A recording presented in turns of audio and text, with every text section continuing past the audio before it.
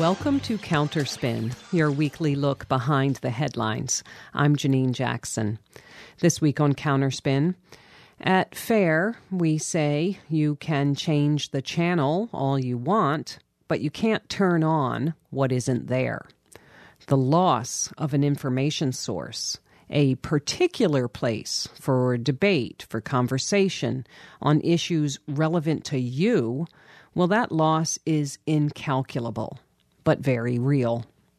We talked about that and why we can still be hopeful with Craig Aaron of the group Free Press.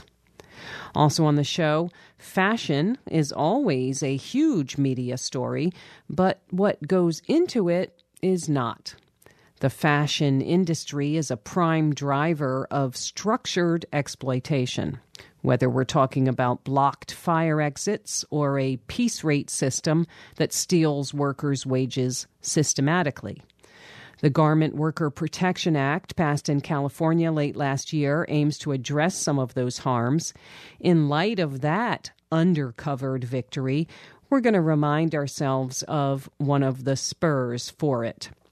Barbara Briggs, then Associate Director of the Institute for Global Labor and Human Rights, spoke with Counterspin in 2015 about the 2013 collapse at Rana Plaza, which brought murder charges against Bangladeshi factory owners and government officials, but we can say now, somehow didn't convince corporate media to keep a critical eye trained on the human costs of fast fashion. That's coming up. You're listening to Counterspin, brought to you by the Media Watch Group FAIR.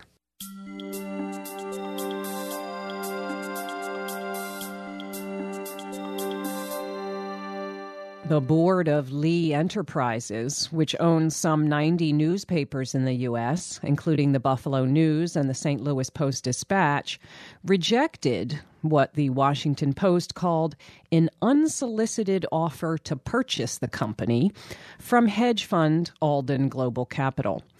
Many listeners will know Alden as the rapacious group that buys up newspapers and then lays off journalists in droves. The Lee board statement says the Alden buy, quote, is not in the best interests of the company and its shareholders, close quote.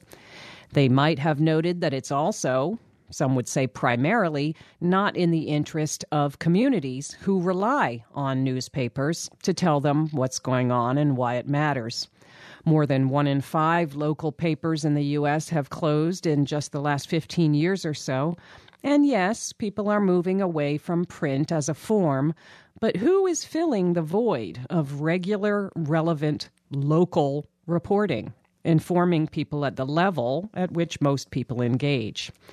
Activists are tired of lamenting rampant consolidation and the exclusion of new and diverse voices in news media. They're working around the country on projects that both demand accountability from existing institutions and envision new systems, new processes, new ways of doing journalism that more accurately reflect and support communities. We're joined now by Craig Aaron, co-CEO with Jessica Gonzalez of the group Free Press. He joins us now by phone from Maryland. Welcome back to Counterspin, Craig Aaron. Thanks for having me back. Well, I get what Lee's board is saying. They think their assets were being undervalued. But Alden's problem is not that they don't look out for shareholders. But we have seen, although you might not read about it in the local paper, we have seen the impact of their and other groups buying up and stripping down papers around the country, haven't we? We certainly have. You know, the fact that these hedge fund vultures like Alden, when they go into a community, even a growing and vibrant community, you know, which is what many of these papers are, places that are growing in population with new businesses and lots of things happening, when someone like Alden comes to town, they are there really just to squeeze and cut back on the newsroom and try to essentially bleed these properties dry of their assets. They're there to sell off the buildings and sell off the equipment and put out very often the bare minimum kind of daily news product to just continue until they can take as much money out of it as possible. Now, this is a strange situation because it's not like Lee is this amazing public steward that we can say, like, what an incredible company. Right. And I want to be clear, there are good journalists in all these newsrooms trying to survive, trying to cover stories, trying to do a good job. But we're sort of left here rooting for the really big and somewhat mediocre newspaper chain to fight off the hedge fund vultures and hope that somehow that's going to produce better local news. And, kind of leaves me asking, like, there really just must be a better way and a better system where our choices aren't just one big chain with somewhat of a commitment to local journalism versus, terrible, greedy hedge funds that we know are going to come and destroy what's left of local journalism. Those really shouldn't be our only choices. Absolutely. Well, we're coming into a new year. We're trying to look forward while being informed by our understanding of what is and what has been. And so I wanted to ask you to talk about some of the projects Free Press has been working on and collaborating on that are about the future, that are about making change in this so important sphere of local media, including newspapers. What are folks doing around the country, and why is it hopeful? Well, I think there is reason, despite everything I just said, to be hopeful. And, that starts with those hardworking journalists in newsrooms fighting against these corporate owners, getting organized, asking their institutions to reckon with their histories. That's happening in newsrooms all over the country, and we are seeing an uptick in organized journalism. People forming unions in their newsroom. They're working with community to hold leadership accountable. I think we've seen that in a lot of communities from Los Angeles to Philadelphia and on and on. That's a good sign working within the existing system. But probably why I'm more optimistic is I see sprouting up all over the country innovative journalism happening in small corners, in neighborhoods, in people starting new projects actually built with serving community in mind. In most cases, non-commercial or nonprofit institutions really devoted to rethinking how we do local news. I think of City Bureau in Chicago or Outlier Media in Detroit. Some things happening inside public media.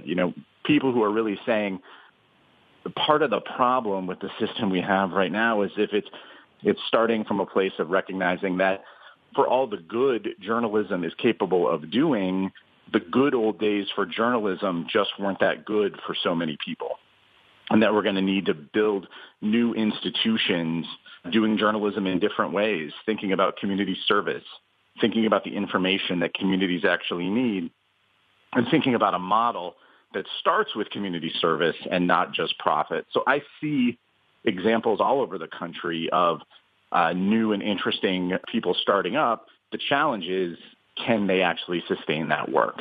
And these are where I think the world's kind of come together, where we have to begin to ask ourselves, what are the structures and policies we need to actually provide quality local news? And do we build it on the system we've always had? How do we support these new and innovative projects? And of course, the age-old question, where is the money going to come from? Mm-hmm. And these are the big questions we have, because the commercial system that we've had for so long isn't providing the local news we need. We're not seeing newsrooms get stronger.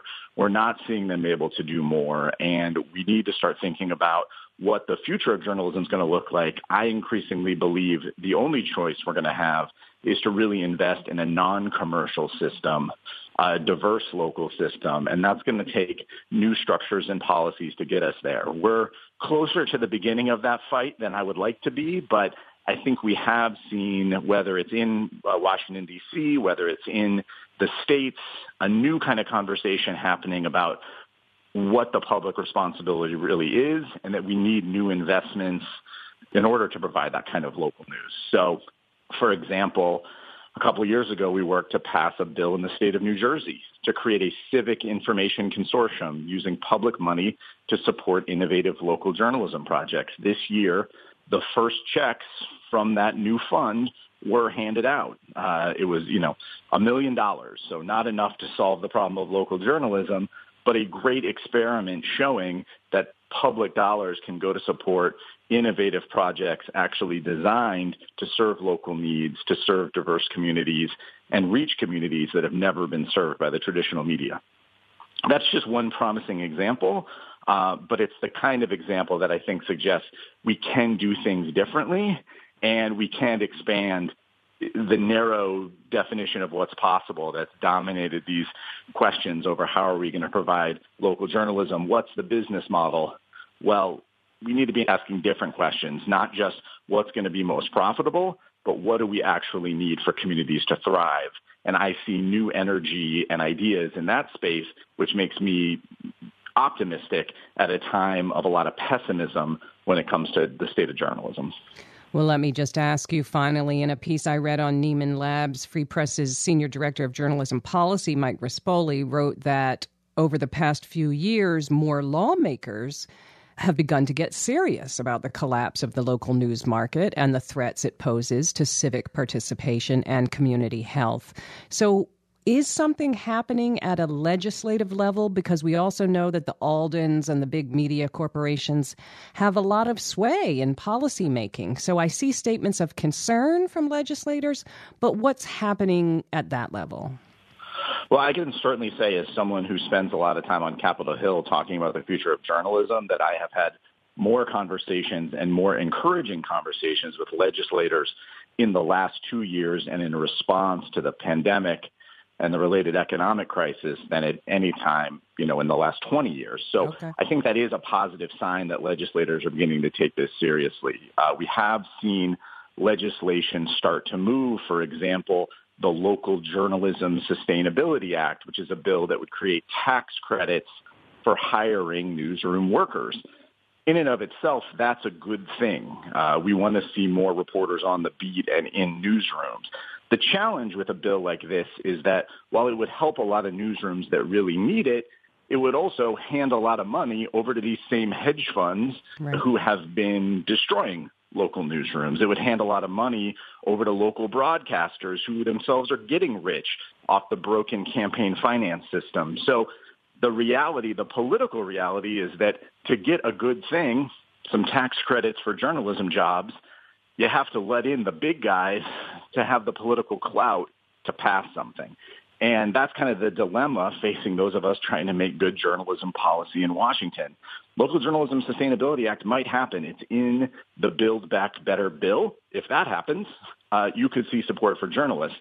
But even that support would really be a bridge. It would give us another couple years to figure out what is the long-term change we need.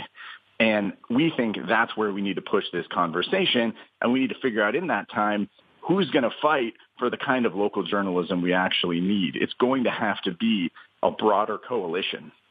It's going to have to represent the diverse communities that populate this country. If we make policy and the only folks that are in the room, or most of them, represent the hedge funds and represent the broadcasters, we're going to get policies that are deeply flawed and designed to hold up the existing system that's not serving us. But if we begin to build a broader coalition, and we're starting that organizing work through the organizing of a Media Power Collective, bringing together these innovators and folks with big ideas over the future of journalism to try to say, we can have something different. We can figure out how to support it. We can figure out what the non-commercial future of journalism is going to be, and then actually go to legislators with new plans, bigger ideas, and the kind of political constituency that can actually make them happen, so that we aren't having this same conversation in 5, 10, 15, or 20 years, and we can start wrestling both with the history of our media system and how it brought us to this point in history, and what real alternatives could look like that actually serve local communities in the ways they need. We've been speaking with Craig Aaron, co-CEO of Free Press. Find their work, including about the Media Power Collaborative, online at freepress.net. Thank you so much, Craig Aaron, for joining us this week on Counterspin. Thanks for having me.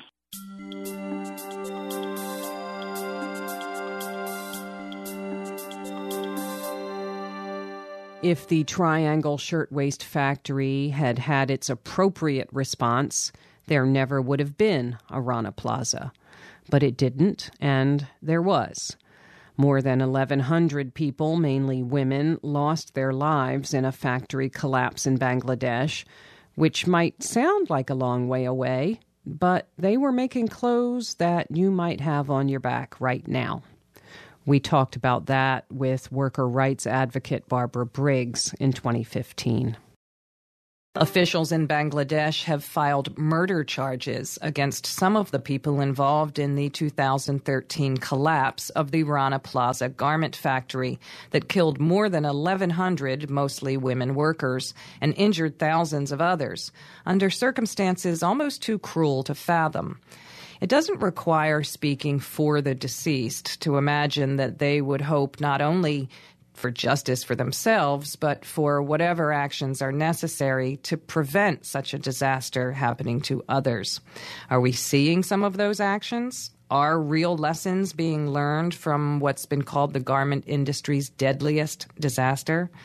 Joining us now to discuss these issues is Barbara Briggs, Associate Director of the Institute for Global Labor and Human Rights, where I will note I am a board member. Welcome to Counterspin, Barbara Briggs. Good afternoon.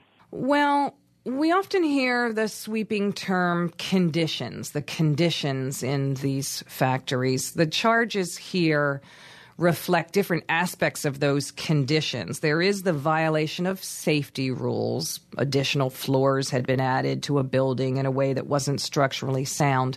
But the Bangladeshi police report calls what happened on April 24th in 2013 a mass killing. And that's because of actions that go beyond having workers in unsafe buildings. Can you remind us of what actually happened on that day? The history of what happened with Rana Plaza and ending in the tragedy of April 24th really was a crime from beginning to end. I mean, as you said, there was too much sand in the concrete. There was poor quality steel used in the rebar.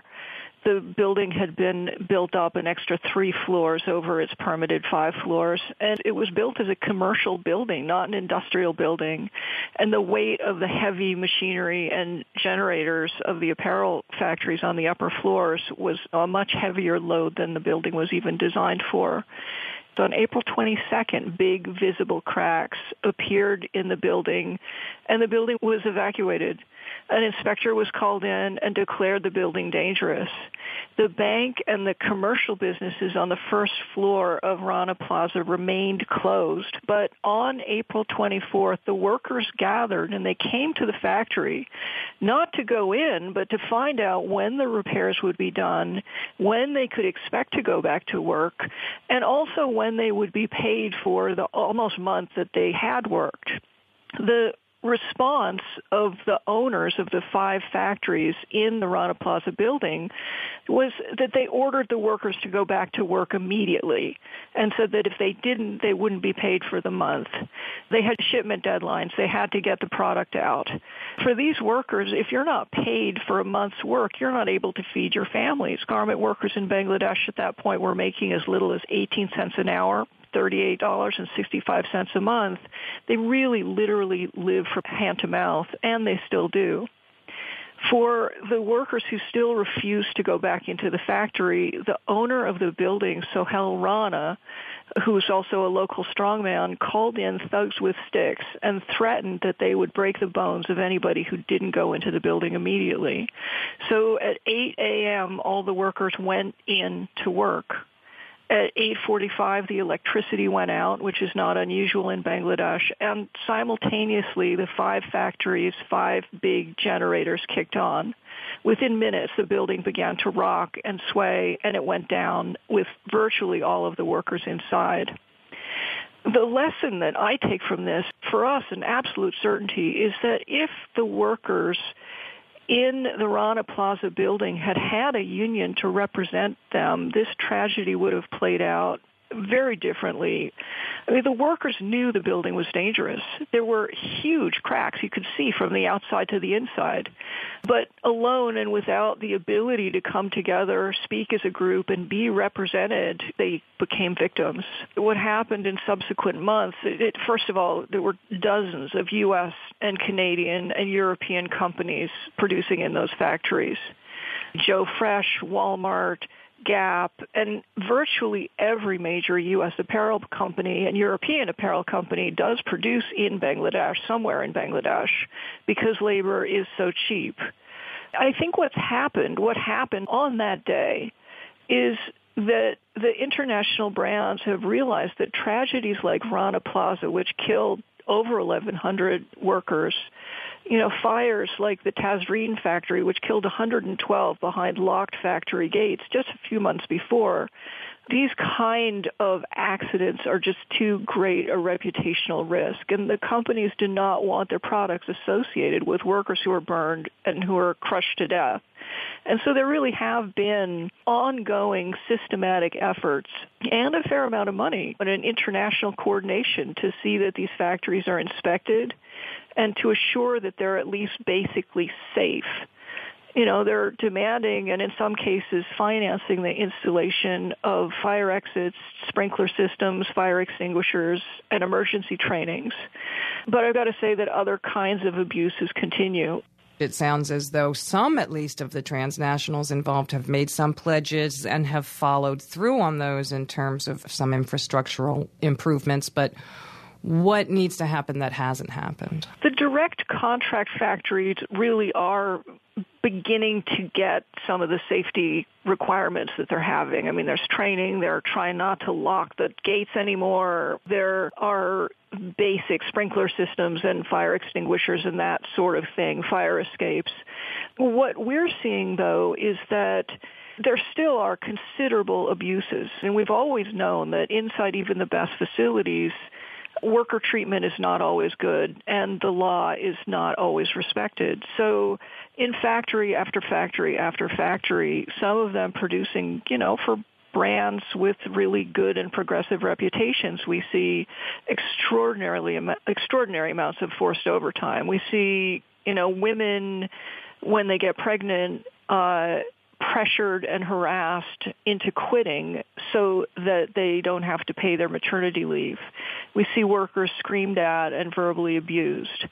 And really pretty much across the board, we see that the workers still do not have their right to organize, to form an independent union, and to bargain collectively. And, we know that workers are the best monitors of conditions and the best guarantors of their own safety when they're organized and have an independent voice. So this is a really big flaw, including for the ongoing safety of these plants. Well, in the changes that have come about, what have been some of the driving factors? It hasn't all been kind of noblesse oblige on the part of the companies. There also is organizing going on the ground to try to build up the workers' voice, is there not?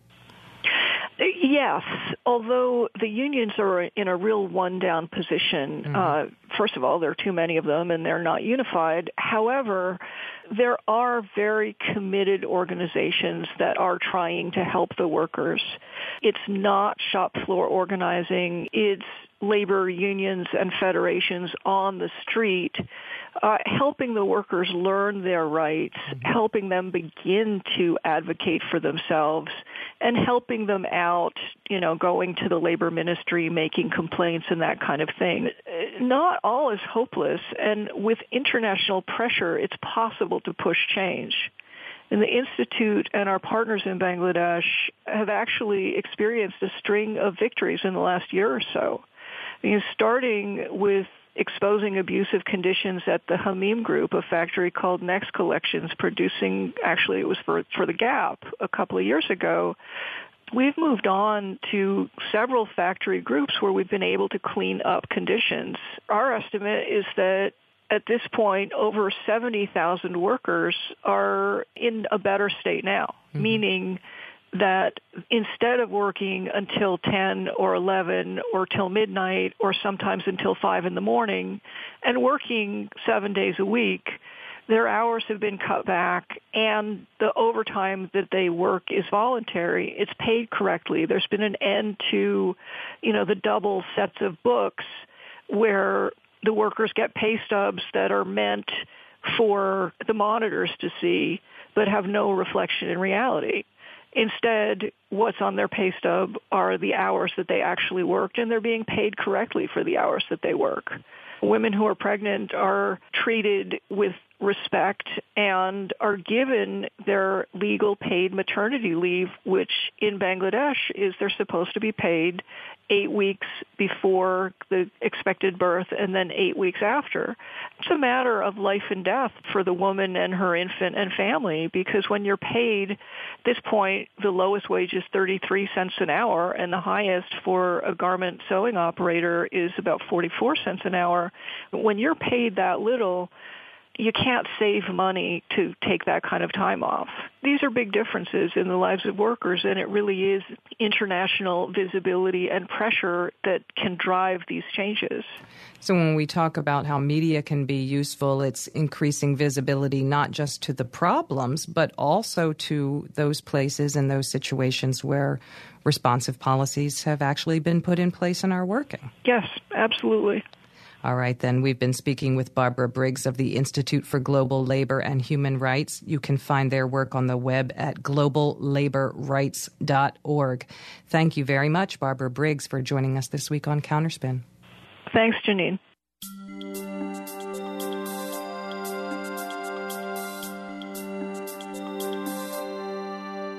And that's it for Counterspin for this week. Counterspin is produced by FAIR, the National Media Watch Group based in New York. If you missed part of today's show or you'd like to hear previous shows, you can find shows and transcripts on our website, fair.org. The show's engineered by Alex Noyes. I'm Janine Jackson. Thanks for listening to Counterspin.